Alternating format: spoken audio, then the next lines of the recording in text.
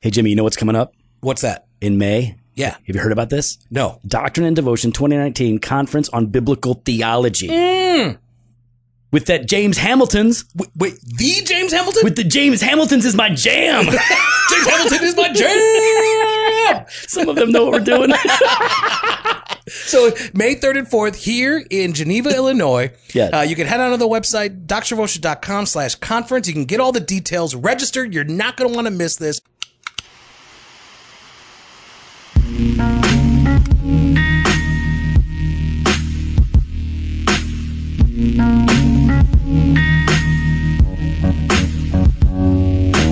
Welcome to Doctrine and Devotion, a podcast exploring Christian faith and practice from a Reformed Baptist perspective. My name is Joe Thorne. I'm the lead pastor of Redeemer Fellowship in St. Charles, Illinois. And I'm Jimmy Fowler, executive pastor at Redeemer Fellowship. Woo-wee. Woo.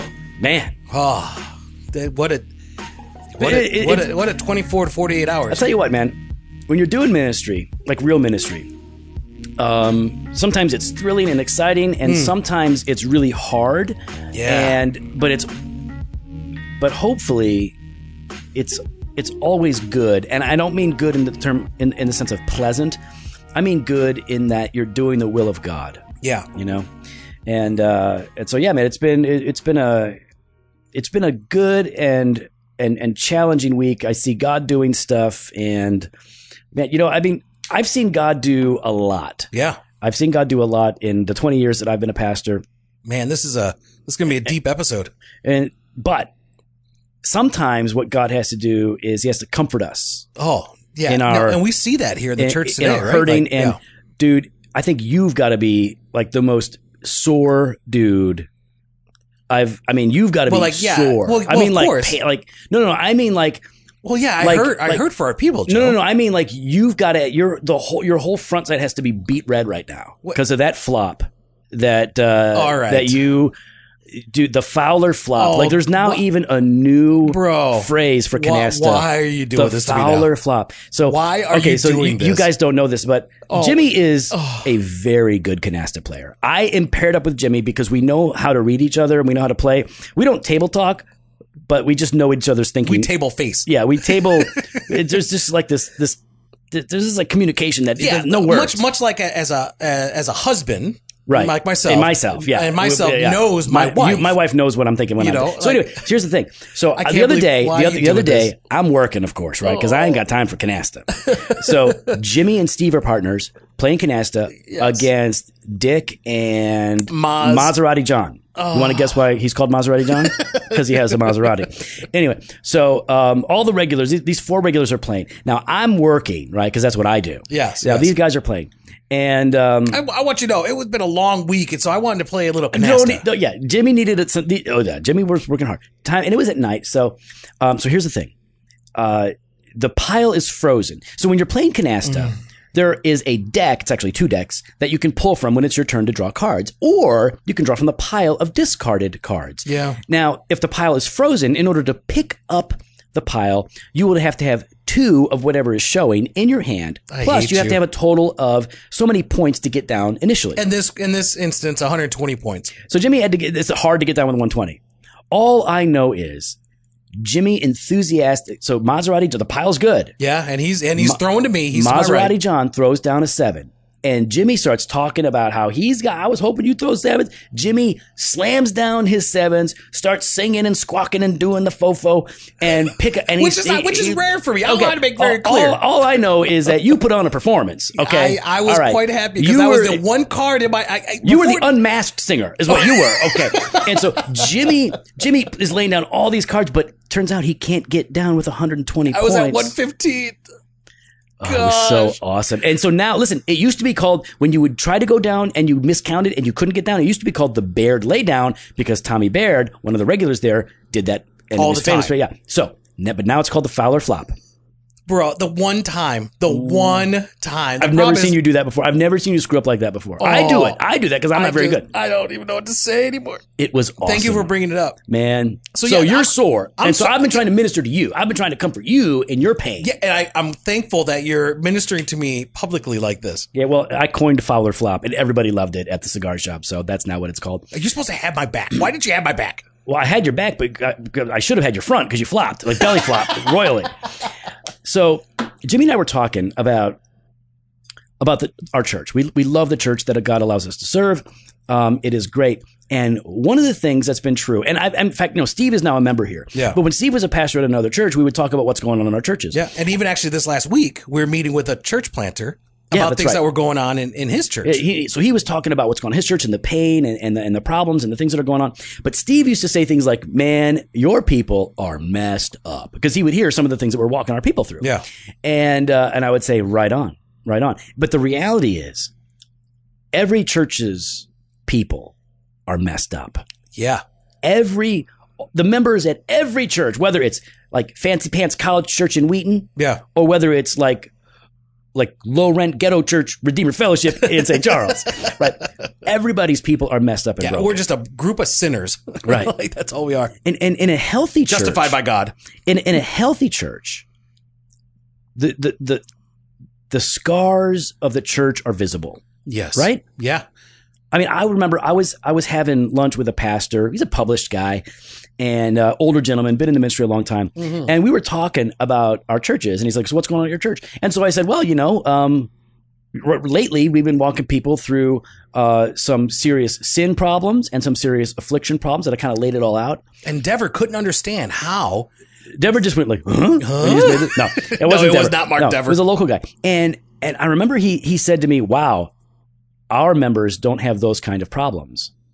But they do have those problems. They totally have those problems. And I remember thinking, like, your people either aren't honest or you don't know your people. Like, there's no way that your people don't have the same general sin struggles and afflictions that our people do. Yeah, I mean, I've been in churches before where the leadership would almost act like that, like they wouldn't deal with the issues, right? They wouldn't deal with the issues within the congregation with members.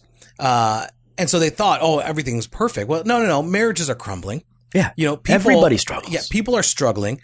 And they just don't, it felt like the leadership didn't want to, get involved. It's embarrassing. And it's hard. Or two, the people didn't feel confident with a trust in their leadership to care for them through that process. Right. Let's talk about that. So we believe in a healthy church, people are going to be honest about their sins. Mm-hmm. Now, it doesn't mean that they're going to be broadcasting to everyone all of their struggles, but it means that there's going to be a level of transparency that is noticeable in the congregation. And so that the pastors are going to know what's going on in people's lives. Yeah. And the people are going to know oftentimes what's happening in one another's lives, so long as there is a relationship there. Yeah. That's why we put a premium on community groups. Yeah. Because that's a place where people are investing in each other's lives. They're getting into the thick of it. When people are struggling, they're coming alongside them, loving them, praying for them, caring for them. They're being honest with what's going on. And we've talked about this before. We've had people come, in fact, and we're not even just talking about church discipline cases, right? But just when there are mistakes and when there's sins and when there's hurting, people come and they tell us what's up. We've had people come and tell us, like, hey, man, I just committed adultery. Can you help us? Yeah. Or, hey, man, I'm addicted to this and I don't know what to do. Can you? And they'll come and confess to it. We don't. It's not like we catch them. Yeah, that might have happened. Yeah, it's not like we're like what's it called? Like social media snooping. Right. Yeah. Like we're not sitting there following their account trying to say, oh, what are you doing? No. But besides, if we did that, they'd do that to us. And, our social media, they don't need to. I'm going to block everyone from our church. Yeah. I got private. I got a secret Instagram. Yeah. Oh, never mind. I'm gonna make a horrible joke. So, a person's ability to be honest with their friends is going to be conditioned upon the nature of that relationship. So do they have a relationship that is characterized by love and acceptance, built upon Christ, that allows them to be real without the fear of being hypocritically or superficially or harshly judged? Yeah. I mean, I'll use us as an example, right? Like, Joe and I share pretty openly and honestly with each other about what's going on in our lives, in our marriages, what's going on at home. And I feel comfortable, right? Like, I feel comfortable sharing with Joe when I have failed as a husband and a father, because I know Joe loves me. Joe loves my family. and will, encourage me and correct me, so that I will not just survive, but that we would thrive together, in our marriage. And I absolutely love that kind of relationship. And I have that relationship, and I think Joe does as well, with our community groups within our CG, where I know everyone there, loves me and my family. Right. And will care for us when we fall, when we sin. Right. So, I mean, think about the things that are going on in people's lives. There are serious problematic sin issues. There are circumstantial afflictions and sufferings. Yep. There are doubts and questions. There are a whole host of issues. And what frequently happens is when somebody's going through something and they're maybe they're embarrassed, or they think like, man, I just don't.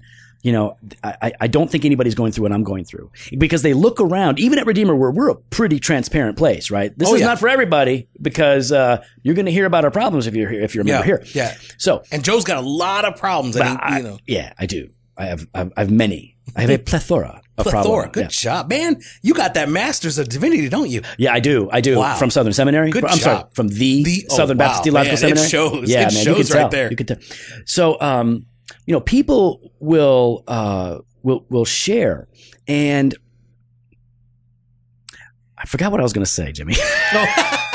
Well, I think they share, right? And I think where you're getting at here, Joe, is that they share because they know the leadership is not surprised or caught off guard by this. Yeah, we're ready to deal with it. Like we signed up for the hard stuff. Yeah. I didn't sign up for the nonsense, okay? And thankfully, we don't have a lot of nonsense to deal with. Like, why do we have to do a benediction at the end of every service? Yeah, why is the color blue on the walls and not, I don't know, gold and purple? Yeah. Why don't we have more banners? Where are the flags? Where are the tambourines? I don't understand. I would like to bring my tambourine. We don't have that kind of stuff. I don't see Jesus' flag flying here. Yeah. And how it's supposed to fly high in my heart if I can't even see one on the stage? And where's the American flag, by the way? This is America. Here's the thing. We got this church. We started having worship services here. And you know what was up front? Big old American flag, big old Christian flag. You know what I did with those things? You got rid of them? I tossed them into the back. Yeah. Respectfully. Okay, Joe.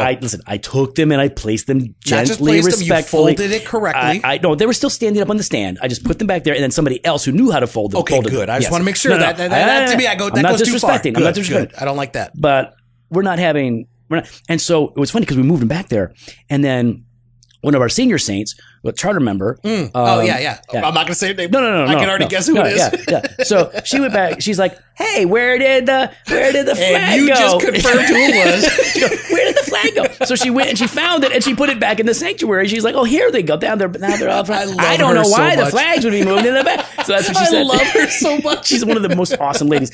And so I was like, I came back and I'm like, who put the flags back? So I put the flags back again. And then, next week she's like, somebody put the flags back. So she moved them again. And so I finally found out it was her. I'm like, hey girl, I moved them back there. I love America.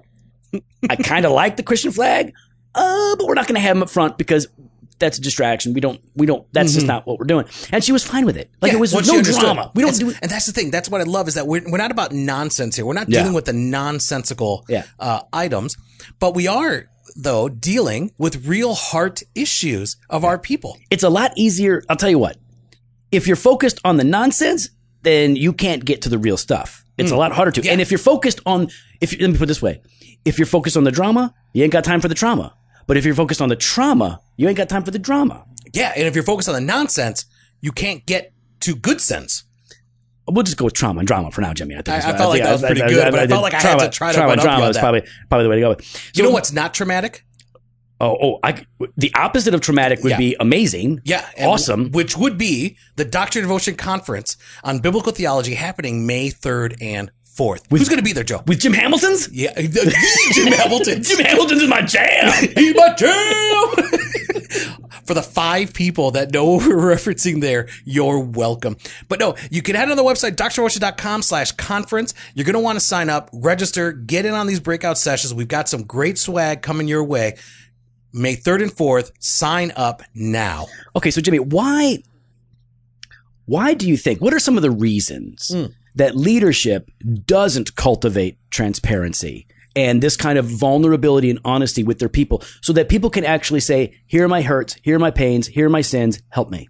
Yeah, I think one is I think we have a romanticized idea of what ministry is. Ooh. I think we've been taught, and you know what? Actually, I shouldn't say, I don't want to be a hardline on this, but my impression of seminary or undergrad when they're talking about pastoral ministry is, man, you're going to be preaching, you're going to be counseling, right? You're going to be helping, studying. You're going to be studying people and teaching them what the Word of God says. So awesome. And they're focused so much on that. Yeah. And I think we have this romanticized view that ministry is not as difficult. I think we get kind of thrown into, we're like, oh, I'm kind of in the trenches here. And then maybe we start to think, is something wrong with me and my church? Yeah. Rather than, no, this is real ministry. And that's even if they get to see that, right? That's even if it begins to peek through. That's right. And so, yeah, I think that's true. I think we do have a romanticized notion of ministry. And of course, they're teaching you the basics. But like I've said this again and again, one of the hardest things, one of the biggest lessons I learned in being a pastor is not that there is suffering, but that there is so much suffering and pain in the people in the church that everybody is suffering. So when somebody tells me like, man, you don't understand, like even at Redeemer, where everybody's really honest, there are many people who they look great, right? You look at them and you go, look at that. Yeah, they got it all together. Yeah. Oh, like look at the Earls. Like that guy, Greg, he's handsome, right? And so look at Greg. He's all right. He's Oliver Boujde. Okay, he's handsome. He's handsome. Okay, so Oliver. Yeah. All right, Oliver. Go with the Boujdes. Oliver, good-looking couple, successful dude. Yeah, let's talk about his sin now. So people look at that and they look at the outward appearance and they go, that guy's got it all together, or that family's got it all together. But the reality is, and I'm not calling them out, everybody's broken. Everybody's jacked up. Everybody's hurting. That's right. And so I think that the people have this romanticized picture of ministry, like you're saying, but then the people have a romanticized picture of the Christian life. And they think like, well, my experience is abnormal. And the normal was what I think everybody else has going on in their life, where everything just comes easy to them and they don't have any struggles. And that's not fair. It's not true. No, and it's not just, and I think part of that though, with the people having a romanticized view, I think there's blame to be laid at the feet of the leadership because of that. Definitely. And I think that's because the leadership should be striving to create a culture of transparency and accountability. So where one, they're people feel comfortable being open and honest because they're going to be loved and cared for. So if your church or your leadership is known to come down hard on people, then you know what? And you don't know how to take people through the church discipline process properly, right, in a loving and shepherding way, then people notice that. Oh, yeah. People notice that. And then why? I'm not going to come forward. No way would they want to share. No, I was at a church. I'm thinking to myself, there's no way I would bring. I get some churches' idea of church discipline is basically shame and shun. Yeah. Right? Like that's what it is. And like that's not something there's no way I would want to bring my shame or my sin to light here. But Michelle knows, since we've been at Redeemer, I love it. I'm okay with it. I'm like, you don't have to don't hold anything back. When Pastor Jeff calls or pulls her aside and says, hey, what's going on at home? Do you feel safe? Yeah. Like the doctors do when you're taking your wife to get the baby. But he does. He does ask like, hey, how is Jim at home? Is he spending time at home? Is he present when he's home? Like he's checking in. And I tell Michelle, you be completely honest. Because if I go on to church discipline, I know I'm going to be taken care of. And I know my marriage will thrive after. Right. Totally. So totes. I totes my goats. I think that another reason pastors don't try to cultivate transparency. Well, let's just say this. So if you're coming into an established church that isn't transparent and you want transparency, it's gonna take a surprising work of God. I mean, it's gonna take a while. That's gonna be a long process. But I think one of the reasons pastors are reluctant to do it is because accountability is risky. Transparency is risky because if you're asking your people to be transparent, it sort of requires you to be transparent. Yeah. And man, I can remember as a new Christian, like I thought I felt called to be a pastor, and people quickly told me your past is too messed up. Satanism and sexual immorality and drugs, no way. You cannot be a pastor. And I thought, oh, you're right. Because my conception of pastors was super like perfect dudes, like that have everything together. And for a long time, I really thought like there's no way I could be a pastor. And as I began to get to know a few real pastors and see that, like I remember one guy, I was in his house and he was roughhousing with his son and knocking things over. Like, you know how dads and sons will wrestle? Yeah. And the mom got mad. She's like, I told you no roughhousing in this house. You're knocking over everything. Stop it. Stop it. And I was like, holy cow, homeboy got in trouble with his wife. And it was a small thing, but it made me realize like pastors are supposed to be real people. It doesn't excuse sin, of course, but it means like there's no perfect dude. They're not on a pedestal, not super Christians. No. They're just Christians. No. And I think another reason why leadership doesn't develop it, Joe, and this is going to sound harsh, and I think this is the minority, is I think some pastors don't want to deal with it. Because it's hard. Because it's hard. Yeah, man. It's taxing. So I'm not saying that's no, that's a lot of them. Do you think so? Of course it is. Well, then if that's you need to check your heart and repent of that. Because you are called to shepherd God's people. And if you are not willing to shepherd God's people through their sin and struggles, then you should not be shepherding. Right. Shepherds get dirty. They listen, just think about the shepherds, right? They get dirty. They smell. They're in the mix. They got to fight off the wolves. Like it's all or nothing. You're either a shepherd or you're not. Yeah. And yeah, I mean, listen, you know how hard it is to be a pastor here. There are days when we are weary. Yeah. Like and the reason it's so wearying is because we actually care. Like I actually love these people.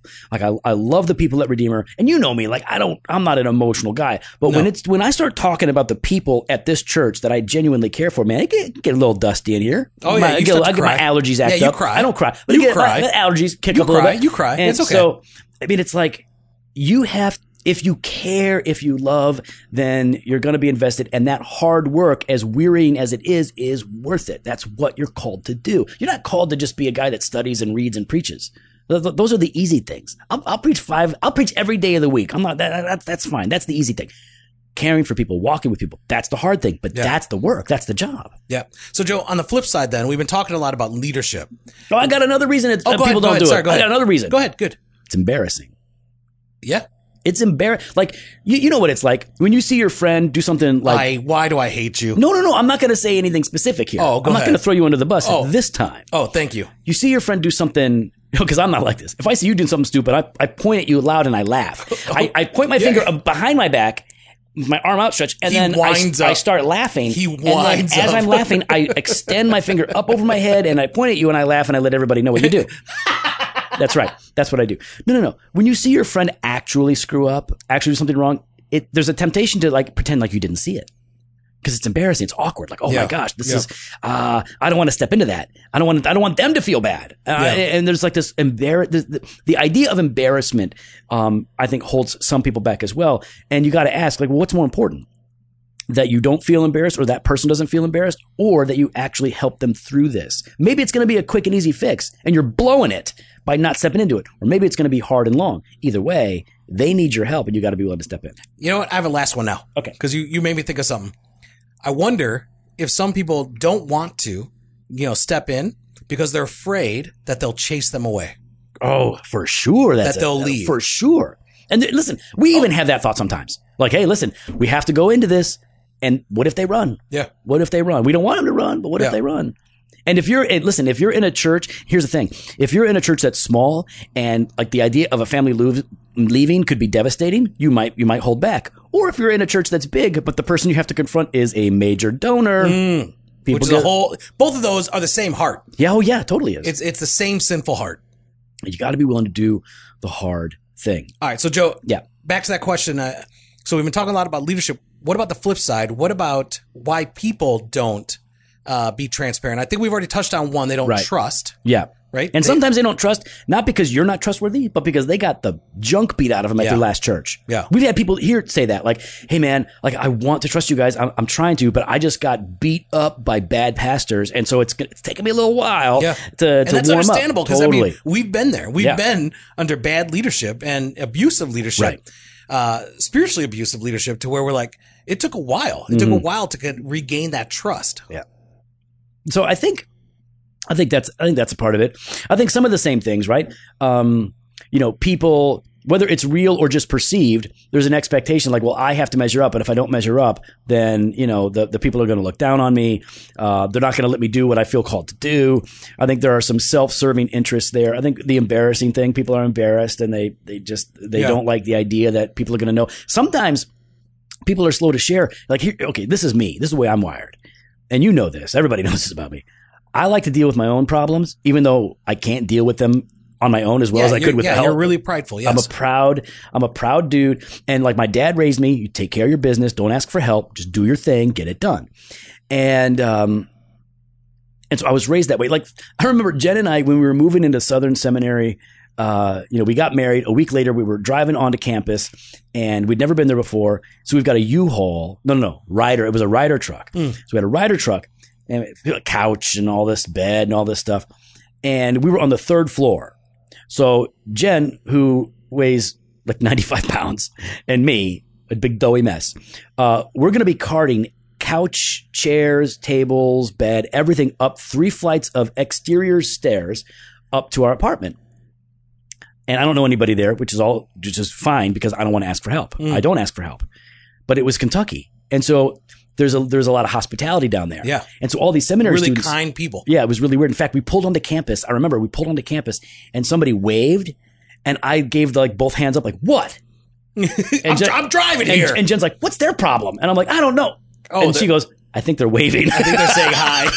You couldn't even recognize it. We Someone were like, was saying hello. Weird. They're waving. So we got in and all these people come out like, hey, we'll help you move upstairs. My name is Bob. My name is, whatever. And I'm like, no, it's good. We got it. We got this. We're fine. You dummy. I'm like, we're fine. And they're like, no, it's okay. And they got onto the van. They just started, and I'm like, no. Of course, good. We don't need your help. And they're like, too bad. And they just, and they ignored our pleas for independence and autonomy. And they said, no, we're going to move you in, you big dummy. Don't be stupid. Yeah. Praise God that someone worked through your, You know what happened though? They got us moved in and they're like, hey, why don't you come over to our house for dinner? I'm like, no, we're fine. They're like, shut up. You're coming over for dinner. So we go over there for dinner and they're like, so why did you choose this seminary? And I said, oh, well, Al Mohler is cleaning house, yo. Got Tom Nettles in here, kicked out the heretics. And they're like, yeah. We hate him. They were the leftover students that were not happy with Mohler and the changes that were made. So they didn't invite us over. But they still showed you Christian hospitality. Not after that. They were done with us. They were done. Oh yeah, they were done. Yeah. But they still had the impulse. Why couldn't you just focus on the good right here, Joe? I'm trying to be real. So yeah, I think some people are just wired to not come clean, and just because maybe it's not like I don't want to be embarrassed. Okay, it's still a sin problem. You're too proud to admit that you need help. Yeah. And that's how I'm wired. I think that's one of the reasons that people frequently don't do it. Yeah, and I think if you're in that situation, I want to really encourage, if you're in a church and you're struggling, I mean, go and get help, right? Go to the elders and ask for help. If it's a church that you trust, it's a leadership that you love and you feel safe with, then it's okay. Because listen, they're not going to come down on you, right? They're good pastors are not going to do that. They're not going to come down on you. Listen, it might be hard. Might have some hard words for you. Yeah. Oh, yes. But they're going to love you. And actually, just recently, we were talking, and Joe and I were talking just about a situation that some friends of ours are going through. Yeah. And I shared with Joe, and I think I shared with them, I praise God that they brought it forward to us. Yeah. I praise God. They trusted us. One, yes, because of trust. Two, because we can deal with it. Mm-hmm. And third, I have this fear that if you were at another church. Oh, yeah. You would. The wrong church. You could have gotten chewed up and spit out. Yeah. And so I'm so thankful. And I know this sounds, and it is, it comes off really arrogant, but I'm so thankful for the elders that we have at Redeemer. And that when members or individuals come forward and share their struggles, in my head, I'm like, thank you, Lord, Thank you, Lord, that they trust us. But thank you, Lord, that they're going to get the help and love and care that they need. Right. Because I've been in those churches where if I wouldn't have suggested go talk to the leadership. No, in fact, if you're in a church where it's all shame and shunning, man, get out. Get out, man. Go to a healthy church. There's plenty of healthy churches out there, guys.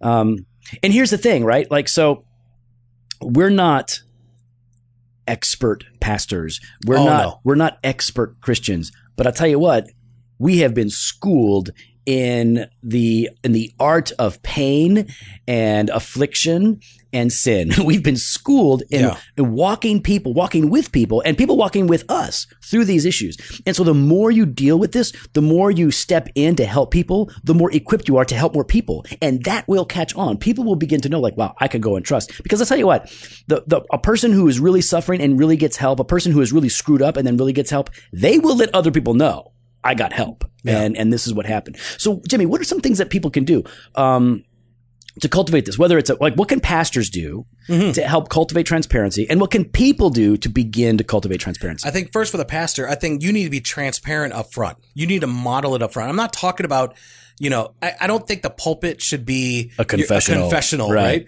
That's not what I'm saying. But you should be able to share what God is doing in you and through you, convicting you to grow. Right. And I think people say that here all the time. Like, one of the things that they say about all the preachers is they're really grateful that the pastors here admit that they struggle. Like, so when we're preaching on a particular topic, one of the things that we always do is we tell everybody who's learning to preach, and we seek to practice this, that I've got to preach this passage to myself, uncover my own sin, see where God is convicting me so I can respond to it. Yeah. And we share part of that. Yeah. Chappell talks about that fallen condition focus. Chappell. Yeah. Chappell. Yeah. No, Chappell. Chappell. Brian Chappell. He's French. Chappell. So yeah, I mean, you've got to be willing to say, like, I struggle here. This is where I struggle, and God is helping me to deal with it, because it lets people know you're not a super Christian. You're a real person who has real struggles just like them. People love that, and they don't love it because it gives them a pass. It loves them because it gives them hope. Yeah. Like, wow, if I can see my pastor struggling and growing in this area, that means, like, wow, I can struggle and grow in this area too. Yep. I think for the individual, I do think that if you're not involved in a community group, small group, Bible study, you need to get involved. And as you begin to have those relationships, hopefully you're already involved and you've got this trust, you can share there. Can share there. And if it's a healthy CG, Bible study or small group, it's not going to be gossip, right? People aren't going to go off and talk about it with everyone else. But you should be able to. You should have confidence to know that the people that you're sharing with your small group, that it's going to be kept there and that they're going to love you. And if it's a serious, because sometimes we go through serious issues, go to the elders. Yeah, man. Go to the elders, just ask. Absolutely. I mean, listen, you modeling transparency will beget more transparency. Right? I mean, like, it's like people realize, like, whoa, that person isn't pretending; they're being real. I mean, I guess I can do that. Yeah. If they can be real with me and trust me, I can be real with them and trust them. There's a couple of scripture passages that came to mind. Like, one is the 1 John passage, right? Chapter 1. If we confess our sins, He is faithful and just to forgive us our sins and cleanse us from all unrighteousness. But then there's that James passage, right? Confess your sins to one another and pray for one another that you may be healed. How do you expect to get healed, to get right, to get any kind of help if you're not confessing your sins? That's right, Joe. In Proverbs 28:13, it says, whoever conceals his transgressions will not prosper, but he who confesses and forsakes them will obtain mercy.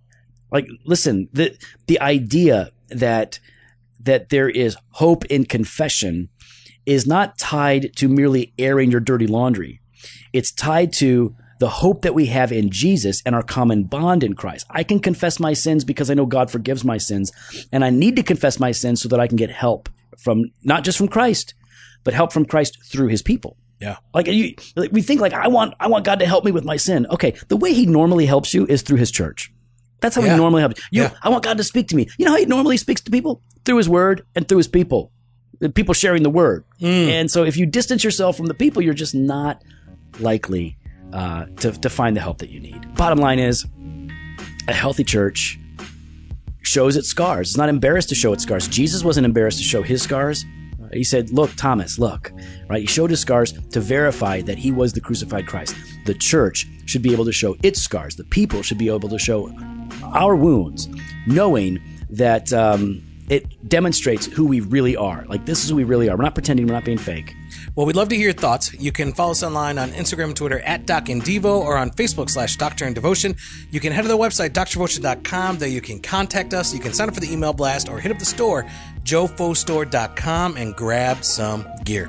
Fresh pod every Monday and Thursday, blog posts on Wednesdays, video content on Fridays. Later.